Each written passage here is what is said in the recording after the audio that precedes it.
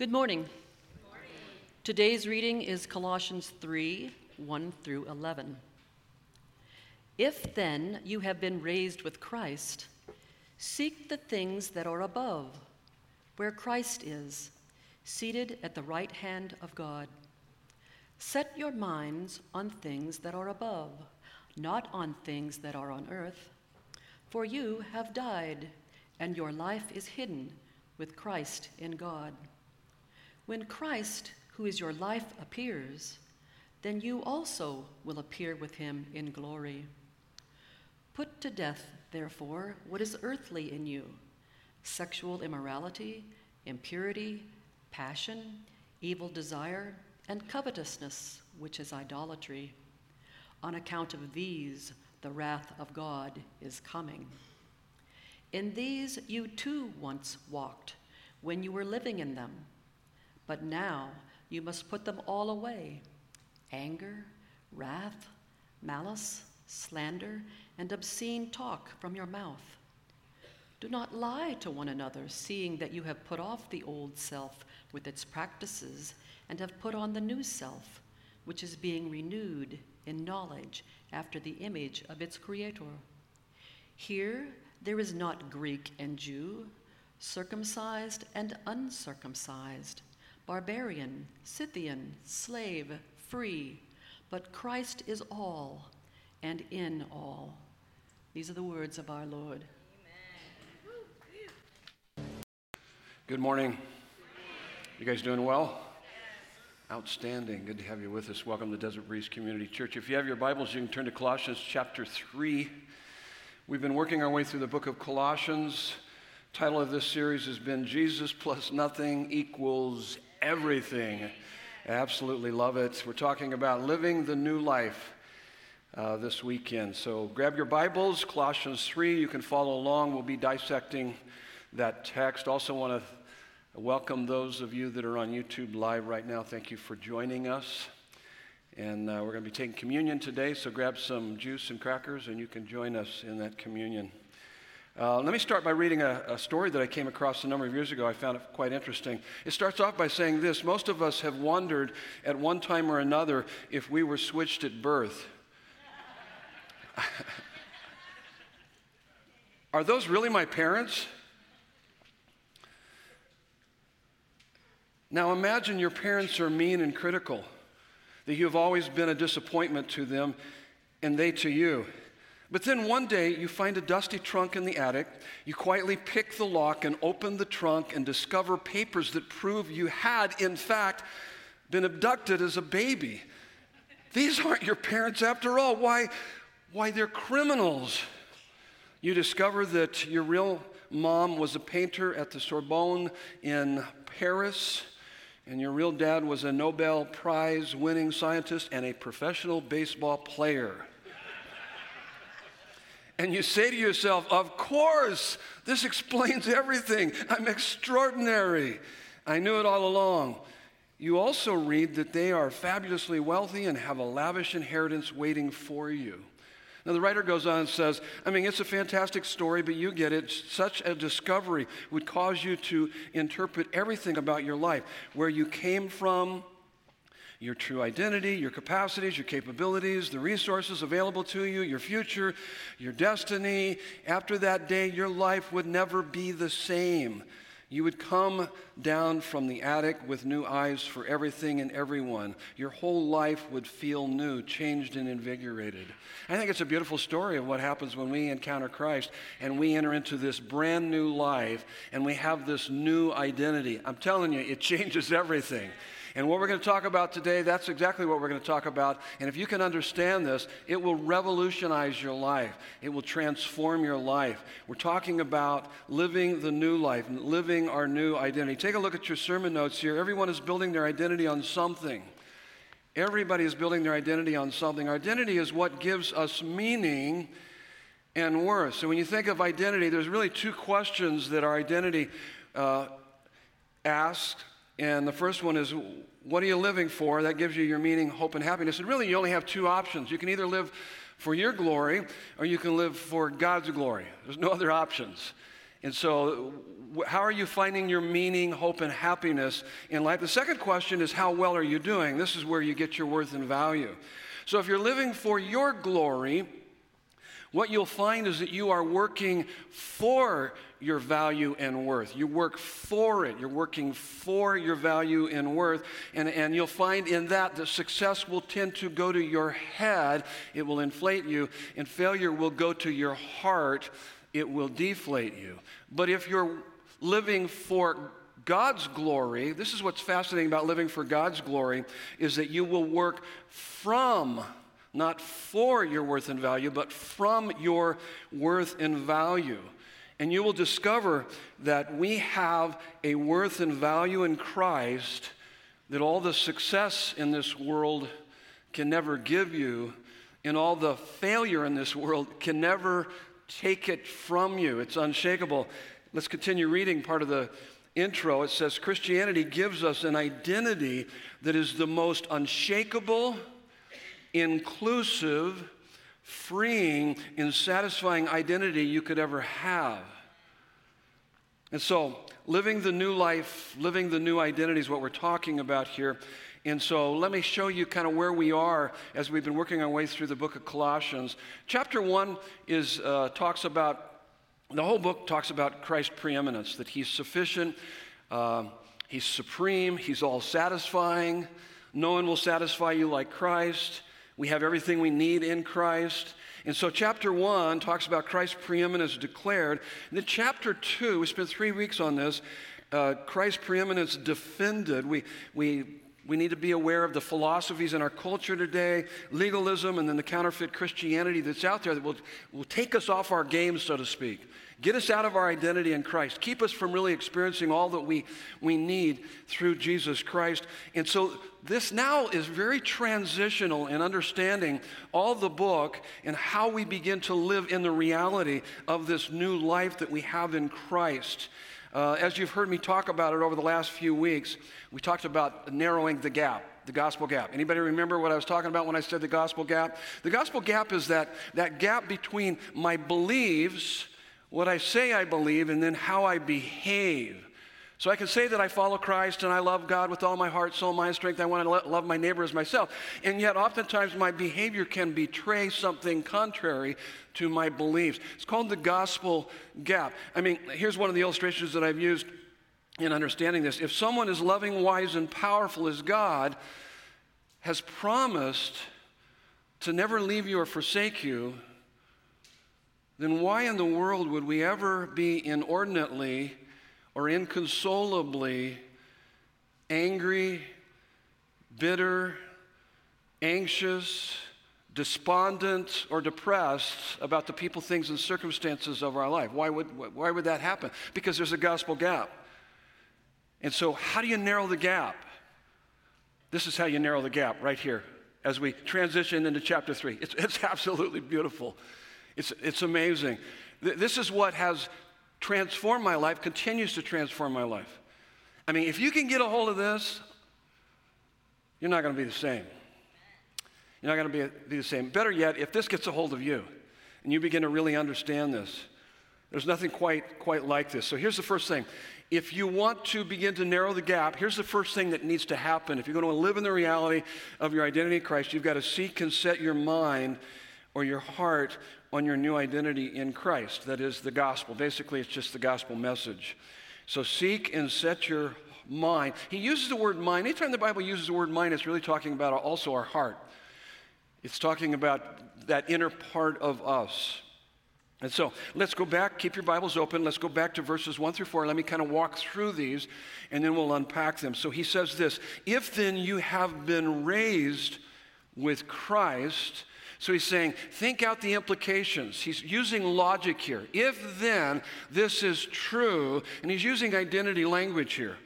If you have been raised with Christ. Sounds a little odd. I've been raised with Christ? Yeah, if you've indeed identified with Christ, you put your faith in him. So if then you have been raised with Christ, he says seek. The word seek means search for the things that are above, where Christ is, seated at the right hand of God. And then he says set, so don't just seek, these things that are above, but set, the word set means fasten securely.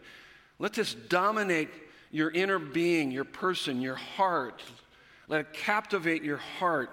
So set or fasten securely your minds on things that are above, not on things that are on earth. So notice the contrast. And actually, these are the only two options you have. Your mind, your life will either be dominated by the things above, by God.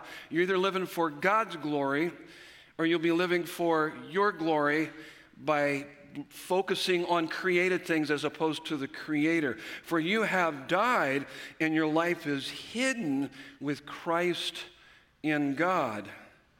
When Christ, who is your life, that's key right there. So whatever you're seeking and setting your mind on, that is your life. But if you're seeking and setting your mind on your new identity in Christ, he's just saying, that's your life. So when Christ, who is your life, appears, then you also will appear with him in glory. Now, there is not a more faith-fortifying, life-liberating, soul-satisfying truth in the Bible than what we just read. I mean, this is out of this world. Nothing will make you more unshakable, unoffendable. I want to be unoffendable. Anybody want to be unoffendable? Yeah. So unshakable, unoffendable, and unstoppable. You're never going to throw in the towel if you understand this, no matter how bad, how hard, how difficult it gets.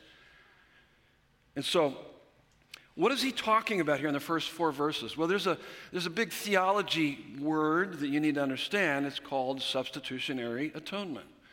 The word atonement, one meaning of it, it's certainly not less than this, but it's much more than this. At one meant. Atonement, at one meant. When you see that word, think at one meant. Substitutionary at one meant. What's the at one meant? That we are at one with God through Jesus Christ. See, the gospel is really the good news. The gospel is the good news that God has reconciled us to himself by sending his Son to die in our place for our sins, and all who repent and believe in him have everlasting life. What are you doing when you repent and believe in him? It's substitutionary atonement. What do you do when you get baptized? By the way, we have a big baptism party on Easter weekend. If you've never been baptized, we'd love to baptize you. And what you're doing with baptism is you're identifying with the substitutionary death, burial, resurrection of Jesus Christ. That what he did for you and me. Substitutionary atonement. So, I mean, think about it. When you go down into the water, so you're identifying with the life of Christ, going down in the water, the death of Christ, the resurrection of Christ. And so what he did for you. In fact, I've got this statement on your notes. Everything that is actually true of Christ is legally, objectively true of you. That's substitutionary atonement. That's a profound statement. Everything that is actually true, because that's why he says, if then you have been, past tense, this has happened, you've identified with all that Christ has done. By the way, there is not another belief system on this planet. There's no major cult or religion that even dares to come close to any of this, what we're talking about here. This is amazing. Substitutionary atonement. Everything that is actually true of Christ is legally and objectively true of you. So he says, seek or search for the things above, set or fasten securely your mind on things above. So really he's saying this should be instinct. This should be second nature.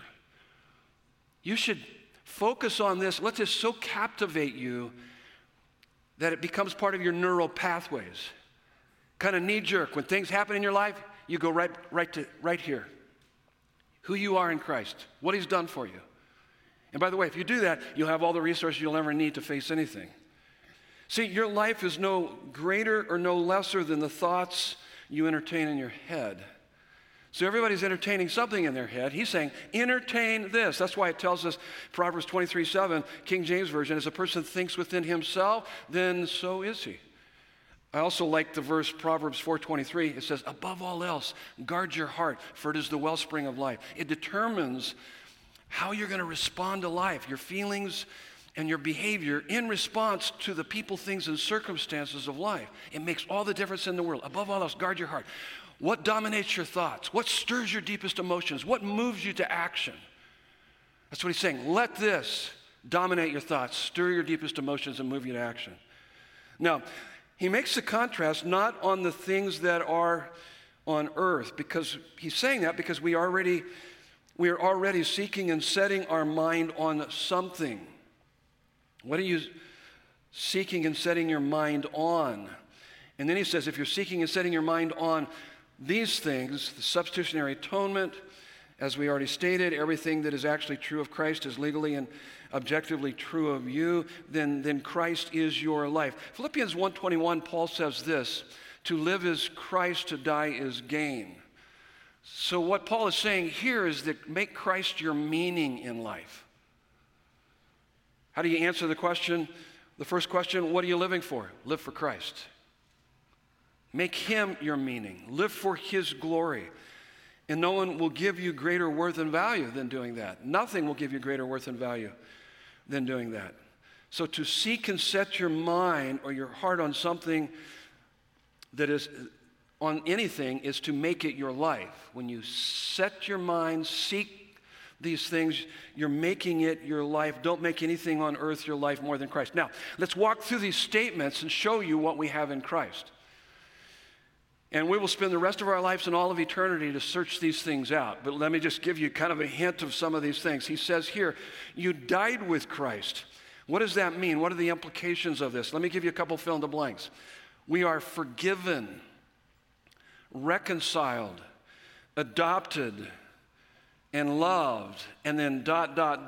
In other words, the list goes on and on. By the way, if you want to find out more about that list, come here Good Friday weekend, Easter weekend, Good Friday service. I'm going to talk about this. We're going to kick off a new teaching series that weekend on God's amazing promises. And we're going to look at all the promises that the death of Christ brings to us. This is just a short list. And I've got all the verses there. You can look these up on your own. I would encourage you to take these, meditate on them, let them get a hold of your heart. This is just one part. But we died with Christ. We're forgiven, which means God treats you as free from the guilt of your sins as if you had died on the cross and paid for it yourself. And you're reconciled. You have a relationship with God through Jesus Christ. You have intimacy with him. You're reconciled to him. And you're adopted. You're a child of God. And you're loved. Oh my goodness, no one loves you like he loves you. And then you are raised with Christ. What does that mean? Well, Easter weekend, we're going to talk a lot about this. But let me just give you just a short list here. You're a new creation. You're a masterpiece. You're empowered by God. You are secure. Let's walk through a couple of those. What does that mean, masterpiece? Where did you get that, Pastor Ray? Well, Ephesians 2:10. That you are God's workmanship in Christ Jesus, created for good works. That word workmanship is the Greek word poema, where we get the word poem. So you are God's masterpiece. You are God's piece of work. Turn to the person next to you and say, you are God's piece of work. And then say, you are God's masterpiece. That wasn't meant to be condescending.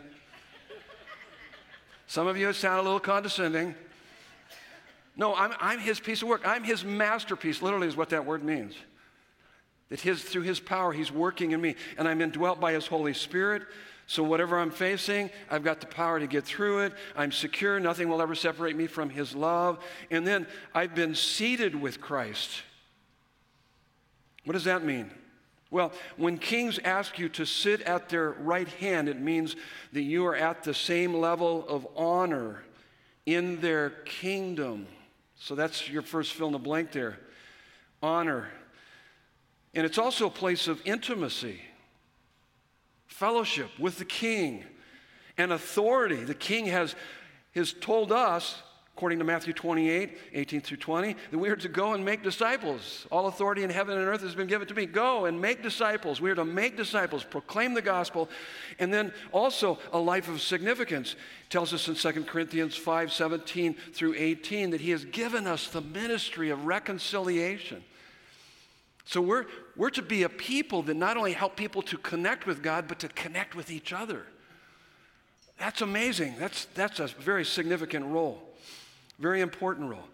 So let me ask you this. How did the Father respond to the Son's return to his right hand after conquering sin, death, and evil for all mankind? Because that's what we know. So Christ lived the life we should have lived, died the death we should have died, and then he resurrected from the grave, and then he ascended back to be on the right hand of the Father. So how did the Father respond when he came back after he accomplished this? I know how the Father responded. He rejoiced in him. He adored him. He celebrated his Son like a war hero coming back home, like a soldier coming back home from war. And so, what does that mean? How does that apply to our lives? That's how God sees and relates to us. I mean, when it says in verse 3, your life is hidden with Christ in God, when God looks at us, who does he see? He sees Christ. Because of substitutionary atonement, we identify with all that he's done. We take on his identity. Absolutely, absolutely amazing. The Father treats you as if you had accomplished and achieved everything that Jesus has accomplished and achieved. He treats you as if you are just as holy and righteous and beautiful as Jesus is. Now, this is out of this world. This is. It seems crazy, doesn't it? I mean, just wow. Unbelievable. Unbelievable. And then here's the last one. That we will, future tense, we will appear with Christ. This is our happily ever after. I long for that day. Oh my goodness. Am I the only one that longs for that day? Okay, there's more of us. Some of you are just saying, I just don't want to go just yet, okay? Some of you think, yeah, I understand. I still have some time. I don't know how much time, but eventually I'm going to be there for all eternity. And so this is what he's saying. That's our happily ever after. Now, if you ever get tired of hearing these truths, the gospel, then you don't get it. Because you're sitting out there right now saying, oh, yeah. I know that. I've already heard that before. Tell me something new, Pastor Ray.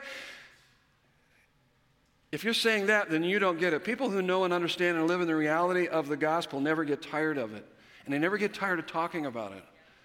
You need to set your mind on these things. You need to seek these things and set your mind on these things. These things need to captivate your heart and your life.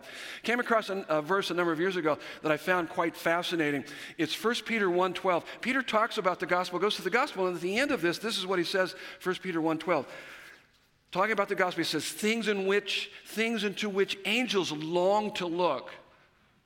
So I thought about that. I go, what? The gospel?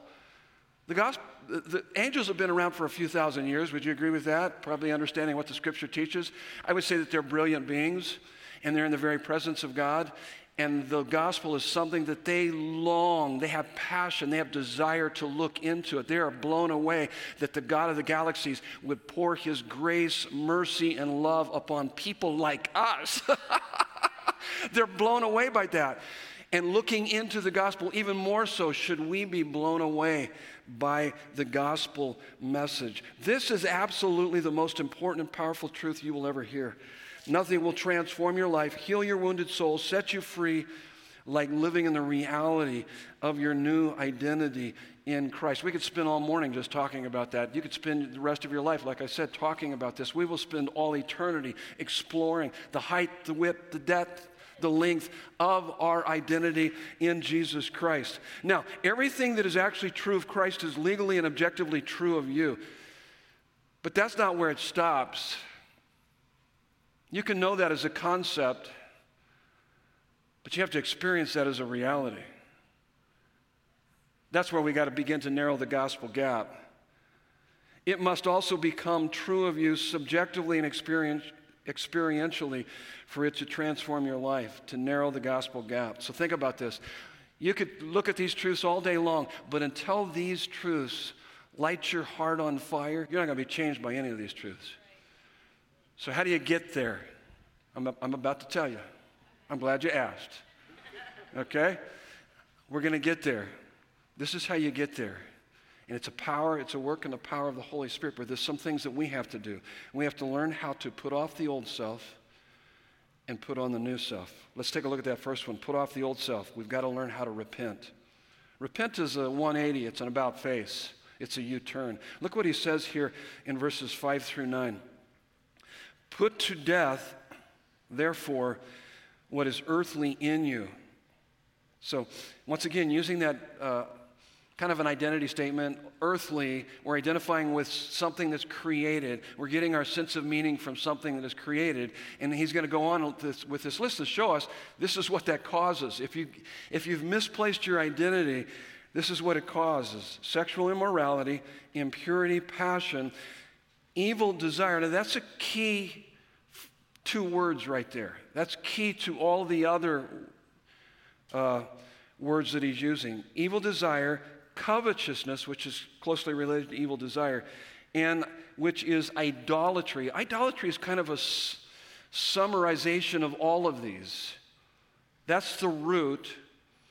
On account of these, the wrath of God is coming. In these, you too walked. So this is how you used to live your life, when you were living in them.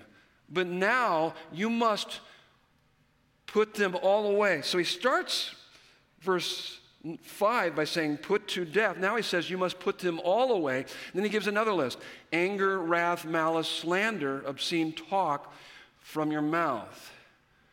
Do not lie to one another, seeing that you have put off the old self with its practices. So 3 times he uses verse 5, put to death, therefore, what is earthly in you. Verse 8, put them all away. Verse 9, put off the old self. They all basically mean the same thing. Put off the old self. You've got to learn how to repent. Now let's take a couple key words that I think summarizes all of this sin, these 2 lists of sin that he has in verses 5 through 9. The word evil desire. I want us to think about that just for a minute.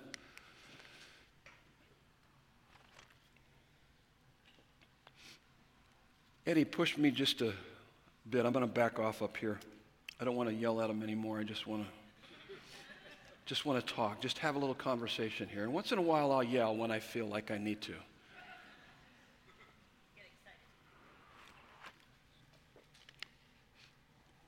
So, evil desire. The Greek word is epithumia. And it means over-desire, inordinate desire, or excessive desire. Now, here's what's fascinating about this word is that every place in the New Testament where character change or supernatural heart change is mentioned, this word is there to explain what is wrong with our hearts. It's kind of a summary of all that's wrong with us. This is not a desire for something evil. It says evil desire, but it's not necessarily a desire for something evil when you look at the definition of it. It is an over-desire for something good that leads to evil. So it's really making a good thing and turning it into an ultimate thing. And it becomes a God thing in our life. It becomes something that's evil. So I can do that with my marriage. I can do that with my kids. I can do that with my house, my possessions. I can do that with any number of things. Any earthly thing, any created thing can be this evil desire because we make it our life. That's what that word means, evil desire. So it is an over-desire for something good that leads to evil, a good thing that has become an ultimate thing. And this is how sin works in the heart psychodynamically. If you can understand this, you're going to be able to work through all the issues of your life. You can overcome those hurts, habits, and hang-ups that seem to dominate your life. This is how our hearts work psychodynamically. Everyone is living for something. That something is your life. And everybody is either consciously or subconsciously saying this: if I have that, if I can accomplish that, if I can achieve that, my life has meaning. And then I'll have worth and value. You're saying that either consciously or subconsciously. Everybody here, everybody out there. That's why I know that we're image bearers of God. We're not here by random chance and unlimited time, okay? We're not an accident. We're created by divine designer who put in our hearts this ability to connect with him and to know him, and we need him at the center of our lives. And if he's not at the center of our lives, something else will be at the center of our lives. Regardless of what you might believe about life, everybody is living for something or someone. By the way, that's why when people kind of reach the end of their life, they don't have anything to live for. That's why they put a bullet in their head. That's why they take a handful of pills. They have no sense of meaning. Maybe they've built their life on something that's created. It has let them down. It's over for them. That's why they do what they do. They have lost their sense of meaning. And so everyone's saying that about something. That's the essence of what's wrong with us. Now, why is that bad? Well, look at the next word in this list, idolatry. Idolatry is a summary of all the sins. And you see this same kind of list, similar to this, found in Ephesians chapter 5, verses 3 through 5. So what verses 5 through 9 is saying is that all sexual immorality, impurity, passion, anger, wrath, malice, slander, and obscene talk, all of your problems, everything that troubles you is the result of idolatry, evil desire, epithumia, good things that have become ultimate things in your life. So what is idolatry? It's on your notes. It'll also be up on the big screen behind me. Here's what idolatry is. Idolatry is anything more important to you than God. Anything that absorbs your heart and imagination more than God. By the way, something is already absorbing your heart and imagination. It's either God or counterfeit God or a pseudo-savior. So it is anything that absorbs your heart and imagination more than God. Anything you seek to give you what only God can give you. That's from Timothy Keller, Counterfeit Gods. It's a great book. So here's your next fill in the blank. Idolatry is always the reason we ever do anything wrong. That's fundamentally what's wrong with our hearts. And this is why we struggle in our life with all the hurts, habits, and hang-ups. If we can understand this and get to the root here, we can have a transformed life. Now, most of you are familiar with the Ten Commandments. Anybody know where the Ten Commandments are found in the Bible? Yeah, you got that right. Okay. You're 100% right. Whereabouts in the Bible? Exodus 20 is one of those places, and in Exodus 20, anybody know what the first of the top 10 list is of God? What's the first of the 10 commandments? You shall have no other gods before me. Notice there's not a third option there. He doesn't give a third option. What? You shall have no other gods before me. You're either going to serve the true and living God, or you're going to have a counterfeit God. But everyone will have a God. You're going to serve something or someone. Something will be your life. Here's what I found through the years as I've studied this, is that we break commandments 2 through 10 in direct proportion how we break the first one. So they all go back to the first one. By the way, the first 4 have to do with our relationship with God. The next 6 have to do with our relationship with man. So the first 4 are vertical. The next 6 are horizontal. But we violate 2 through 10 in direct proportion how we've already violated the first one. Let me just give you a quick illustration from my own life. When I was a young pastor, I really did care about people, and I wanted people to know that I cared about them. And so I was caught in these dilemmas from time to time where someone would give me a book or a tape, or back in those days they were tapes or cassette tapes. And so they would give me this, say, hey, Pastor Ray, you got to listen to this. And so I'd throw it in my bag, and I'd forget all about it. About 2-3 weeks later, I'd cross their path. They'd say, hey, Pastor Ray, did you get a chance to listen to that book? And that person was really excited about it. It was maybe life-changing for them.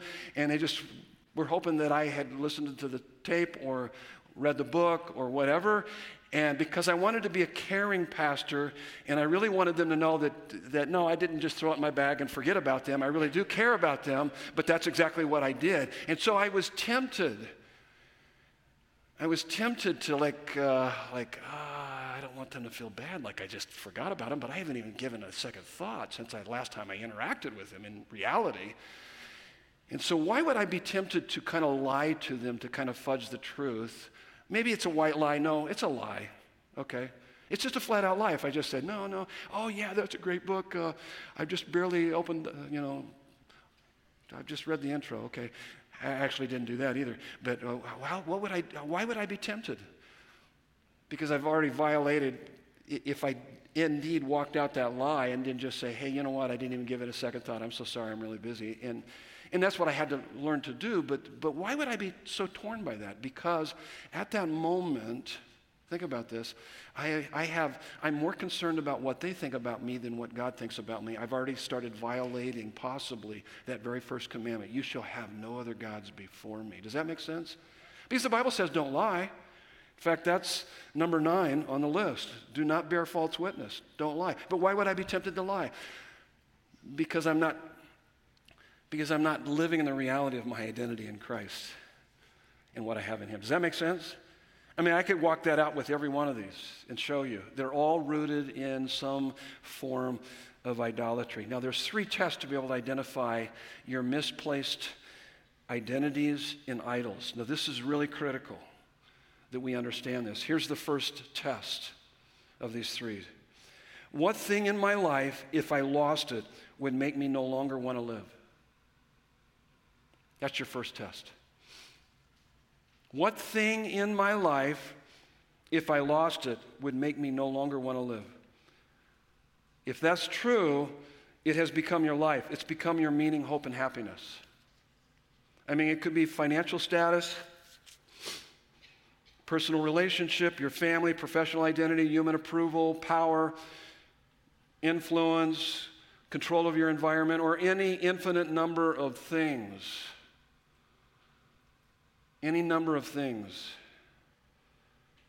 Now, let me just say that idolatry isn't the only reason why we commit suicide.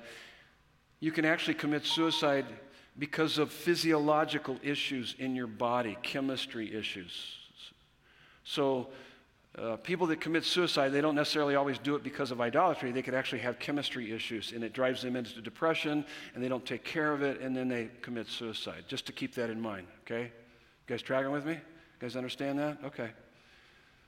So, what thing in my life, if I lost it, would make me no longer want to live?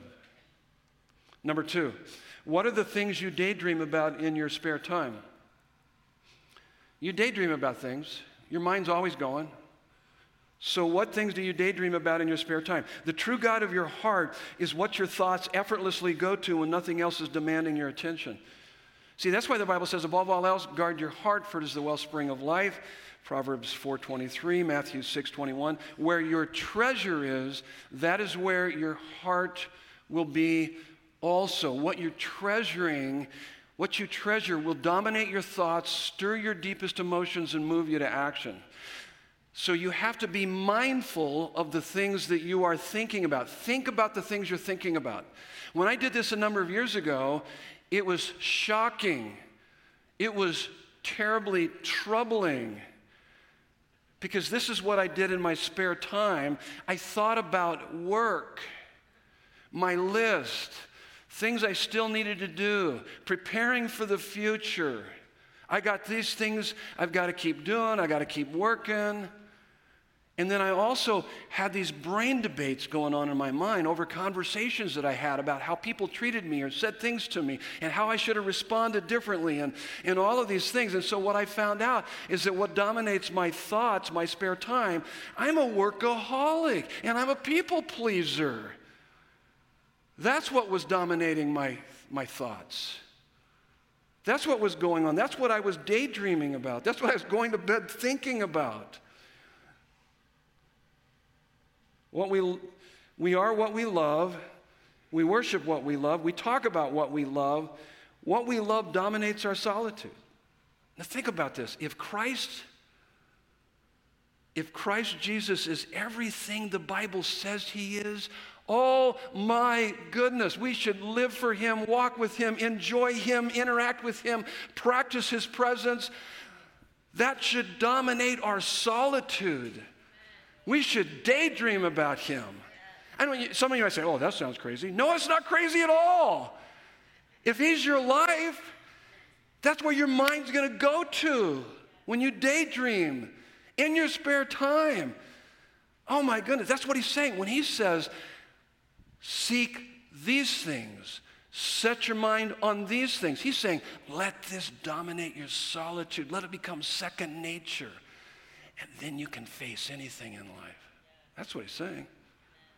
Okay, here's the third test. This third test is perhaps, I think, one of the best tests for me and my wife. A couple years ago when we went through the crazy stuff here at Desert Breeze with COVID and other things that went down, this is what got us back on track and kept us focused on Christ right here. This test right here. Follow your inordinate and inconsolable emotions back to their source.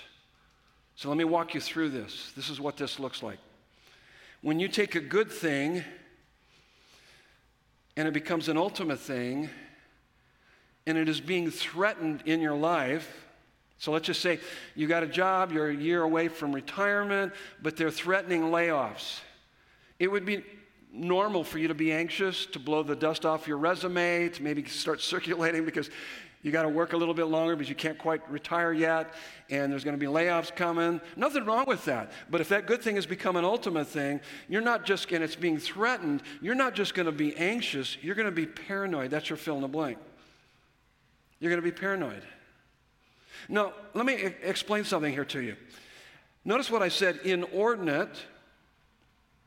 So it's okay to be anxious. We're emotional beings. So a certain level of anxiety is actually really healthy for you. But when I say inordinate, it means it goes from anxiety to being paranoid, and it's inconsolable. All of us from time to time are not just going to be anxious, we're going to be paranoid. But if we're consolable through the gospel of Jesus Christ, that's what we want. We can talk ourselves off of the ledge, so to speak. And we need friends to help us. Believe me, even as a pastor, I've been on the ledge. I haven't been suicidal. I'm just saying that I'm like, I got these inordinate emotions. I'm not just anxious, I'm paranoid. I was a bit paranoid over what was going on a couple years ago. But it wasn't inconsolable.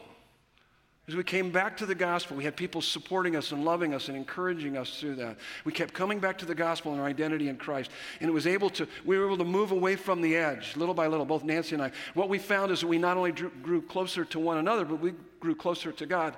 And I'm telling you, what we went through, I wouldn't trade it for anything. Because we have a level of intimacy right now, and we have something that's happening in this church unlike I've seen in a long time. I mean, it's absolutely amazing. Absolutely amazing what God has done and what he continues to do. But I had to work through this, my wife and I. When you have a good thing that has become an ultimate thing, and it's blocked. So let's just say you're working, you worked really hard to get that promotion. I mean, you worked your tail off to get that promotion. You deserve that promotion, and you need that promotion anyway to provide for your family. But the boss gave that promotion to his lug nut son-in-law, who's worthless and lazy. Okay? So he promotes him. You're not just going to become, so that goal is blocked, you're not just going to become angry, you're going to become bitter. And it will be like a cancer working in your heart. When you have a good thing that has become an ultimate thing, and you lose it, it's lost. Let's just say that, and I've seen this a couple years ago, it's been more than a couple years ago, when I was with Phoenix Fire, went on a call where a guy was about a year away from retirement. They laid him off, and so he kind of missed out on some of his retirement. He was of the age that when he started putting his resume out there, he couldn't find a job. Nobody wanted to hire him. He's too old. And oh my goodness, he was distraught, he was depressed, and he was suicidal, and he tried to commit suicide. He tried to take a razor blade and cut his throat when we arrived on the scene. Why is that? Because his sadness, this job loss, he was sad. It's okay to be sad over that, but he became depressed and suicidal. I've also, even in church and as a pastor, but as a paramedic going on calls before because of jilted lovers.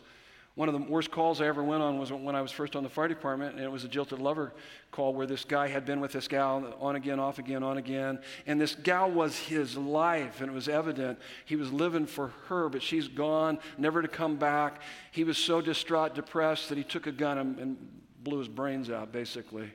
It was ugly. It was horrible. Why is that? Because his life, he lost it. He was depressed and suicidal. He took it. Now, let me ask you this. Do you understand your inordinate, inconsolable emotions?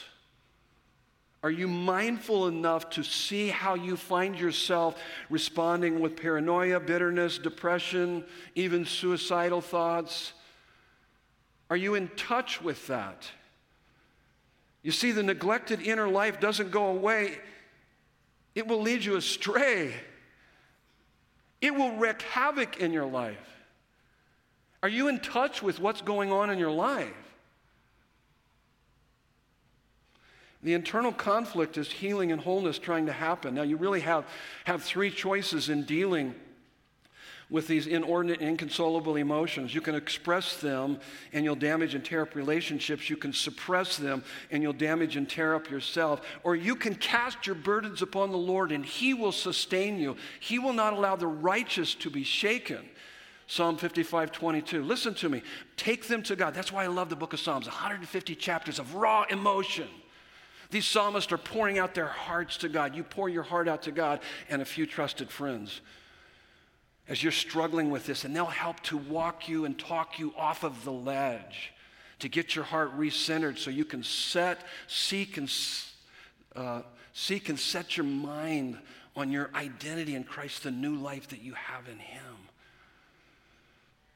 Seek and set your heart on your new life, your new identity in Christ, by putting off the old self. So you've got to be able to identify this. That's how you put off the old self. You say, oh my goodness, I've made my wife, I've made my spouse, I've made my church, I've made any created thing, my life, and I can see my inordinate emotions, my inconsolable and inordinate emotions having that effect on my life. And so I've got to put off the old self. Now I'm going to put on the new self. What do we do here, right here? Put on the new self. I've got to believe. I've got to believe in Christ. It's got to become a reality to me. Look at verses 10 and 11. And have put on the new self, which is being renewed in knowledge after the image of its creator. So in other words, the more you seek and set your mind, your heart is captivated by your new identity in Christ, you're going to become more like Jesus. You're going to take on His image. And then he goes on, he says, verse 11, here there is not Greek or Jew, circumcised or uncircumcised, barbarian, Scythian, slave, free, but Christ is all in all. So this new identity is about becoming more and more like Christ, but this contentment and completeness in Christ is available to every person on the planet. Did you notice the list of people that he mentions here? He's just saying this is available to everybody. Now, next fill in the blank. When you begin to experience inordinate emotions, you must ask yourself, what am I losing right now that has become my life more than Christ? Like I said, this is emotional intelligence. This is mindfulness. Something or someone has hijacked my heart's deepest loyalties and affections away from Christ. Now remember 2 Corinthians 11:3. Remember when we talked about that in the last few weeks, where this is what Paul says to the church in Corinth, that I'm afraid that just as Eve was deceived by the serpent's cunning, that somehow your hearts may be led astray from your sincere and pure devotion to Christ. That's what the enemy's up to. He wants you to put your heart, your life, your meaning on anything other than Christ. That's what he's working to do. And so, when you begin to experience inordinate emotions, you must ask yourself, what am I losing right now that has become my life more than Christ? Here's the next one. You must say to those people, things, and circumstances that are controlling you, you are not my life, Christ is my life. Now, I would suggest that you say that to their face, but you kind of say it to yourself. You say that to yourself. You kind of work through this. So if you are trying to get your marriage, your job, your children, your family, your health, your friends, your home, car, money, church, trying to get from any of those things what you should be getting from God, listen to me, you will crush it under the weight of your unrealistic expectations. If your spouse, your marriage is your life, you're going to wreck your marriage.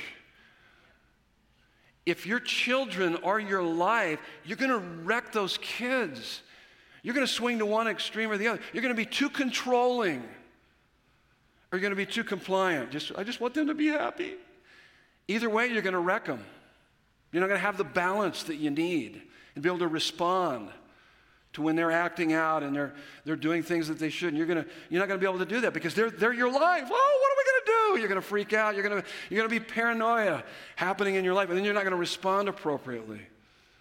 And so that's why it's important. Love anything more than God, and it will enslave you when you seek it. It will disappoint you when you get it. It'll never be enough. And it will devastate you when you lose it. You must identify it, replace it with Christ. How? By rejoicing in what I have in Christ more than the idol. Christ is more satisfying than anything in this world. Whatever you're trying to get out of that idol, you can get so much more out of Christ. I'm telling you, that's the gospel. And if you have made an idol out of your work or family, you don't want to stop loving your work or family, but you want to love Christ so much more that you're not enslaved by those attachments. You must say about those earthly things, you are a good thing, I'm glad I have you, but you're not my life. If you love God with all of your heart, then you will love everything else appropriately, keeping them in their proper place. Otherwise, you'll suffer from disordered loves. Here's the next one. Through spiritual disciplines, your identity in Christ must become more desirable and satisfying to your heart than your idol. So spiritual disciplines are those things that increase your capacity to find your deepest and most durable satisfaction, contentment, and completeness and joy in Christ. Listen to me. I mean this with all sincerity. If this church here doesn't help to stir your deepest passions for Jesus, go find another church that does. Because that's what you need more than anything. You need to be a part of a church, a community, a group of people, have some friends that when you hang out with them, they stir your appetite for Jesus. You want him more than you want anything. And they help to get your heart off of the created things onto the Creator. That's what spiritual disciplines are supposed to do. I'm telling you, when I spend time first thing in the morning, that's what I'm doing. I'm stirring my heart to know Jesus, to walk with him, to experience him, to love him. Because I'm telling you, there's nothing better. And when he dominates your solitude, there's nothing better than that. I work out with Jesus. I work out with some really good people here in the church. We go and we got a personal trainer and he attends here. He's a great guy, does fantastic work, but Jesus is with us. I know that Jesus is with me as I'm working. I'm thinking about verses. I'm thinking about all kinds of stuff. Of course, I'm talking trash to all of them too. And sometimes I don't talk as much trash as I could because Jesus is there, okay? So through spiritual disciplines, your identity in Christ must become more desirable and satisfying to your heart than your idol. Here's the last one. You must learn how to worship and praise until your heart is so sweet and satisfied in Christ that you're able to release your grip on anything you think you can't live without other than Christ. That's why Paul says in Philippians 4:4, rejoice in the Lord always. Again, I say rejoice. It almost sounds crazy. Rejoice in the Lord always? Yeah. Let the beauty and the glory of who Christ is and what he's done for you dominate your solitude. That's what he's saying. Now, when you look at the Grand Canyon or the Himalayas or the billions of stars in the sky at night through a telescope, you know that no human being created any of that. You know that no human being created any of that. When you look at the gospel, you know that no human being thought this up. This is too spectacular, too glorious, too amazing. Let's prepare our hearts for communion this morning. Would you bow your heads with me? So, Father God, we are filled with joyful awe and wonder over the beauty and the glory of who Jesus is and what he's done for us. And as we take these communion elements, we acknowledge that through Jesus' death, burial, resurrection, and ascension, by grace through faith in him. And if you're here this morning, you've never given your life to Jesus, what a wonderful morning to do that. What you need to do is acknowledge your sin that separates you from God and believe that Christ died in your place for your sins. And then identify with him, confess him as Savior and Lord, and become a part of the family of God. It's by grace through faith in him. God, when we put our faith in you, we have these amazing privileges of living a new life, new identity. This new identity is the most unshakable, inclusive, freeing, and satisfying identity we could ever have. Help us to identify, confess, and repent of those idols in our lives that compete for our heart's deepest loyalties and affections away from you. Just think for a minute. What are those things that compete for your heart's deepest loyalties and affections? You need to be able to identify those things. What causes you to behave badly, respond wrongly to the people, things, and circumstances of life? There's an idol down deep inside your heart. You need to be able to identify that. So God, may we daily seek and set our hearts on our new identity in Christ Jesus, putting off the old self and putting on the new self by finding our deepest satisfaction, contentment, completeness, and joy in Christ Jesus. We pray these things in Jesus' beautiful name. And everyone said, amen. We've got 3 stations up here. Make your way up to one of the stations. They'll give you the 2 cups. They're double cup. Take it back to your seat, and I'll walk us through the process here this morning.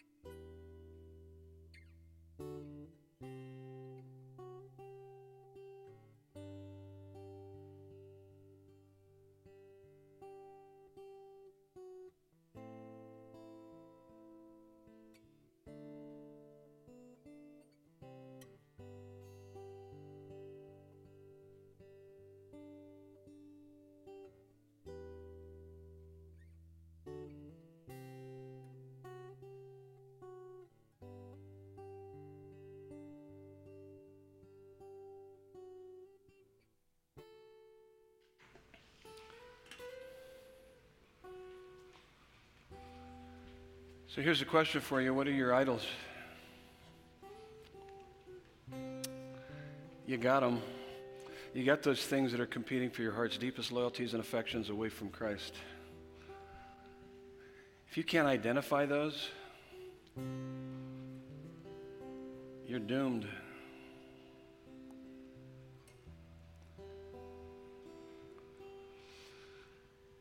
I've been watching the news here lately prayerfully.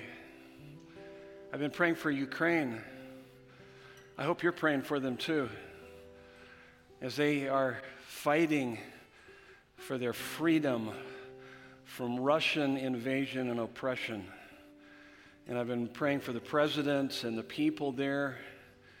And what's fascinating about this president is almost kind of a modern-day William Wallace, kind of Braveheart kind of a guy. You can take our lives, but you can't take our freedom, kind of this attitude. I love it. He's got a great attitude. But we need to be praying for those folks. There are Christians hunkered down in church basements over there.